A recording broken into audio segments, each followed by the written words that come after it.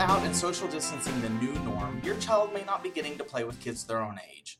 Extended family members may also be out of the picture. I have some tips for avoiding some problems this lack of socialization could lead to down the road. Social interaction is critical to a child's development. They will use the skills that they develop through socialization throughout their life. Whether this time of isolation will have a lasting impact on their development will likely depend on how long the social distancing lasts. This is new territory for us, and right now we simply do not know what effects it will have. But what we do know is what you as a parent can do to help minimize any damage and, in fact, help your child through this time. Social interaction with both family members and children their own age is critical, especially now. Social interaction is vital for developing of strong language skills, creativity, communication, and confidence. It's through this that children learn how to communicate their feelings, interact with others, and hone their skills of thinking and understanding. So you see why it's important that we as parents work hard to make sure our children remain socialized through this time of social distancing. Like I said, we don't know what effects this time of distancing will have on our kids, but let's not leave it to chance. There are still many things we can do. While many in-person interactions are out of the question, we do have some options.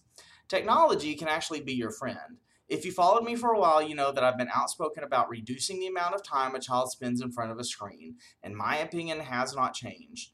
Too much time browsing social media as well as other educational apps has been shown by research to be harmful to a child's development. However, this doesn't apply when your phone or tablet is used for meaningful communication.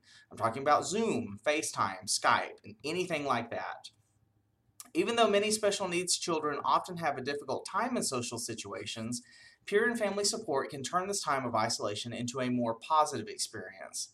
Having a conversation and interacting with someone on the internet has worked remarkably well with many kids on the spectrum.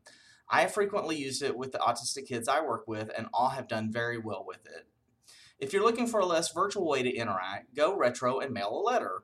Sure, it's old-fashioned, but it teaches you how to write a letter and address an envelope, which in this day and age of texting, they may not have a whole lot of practice at.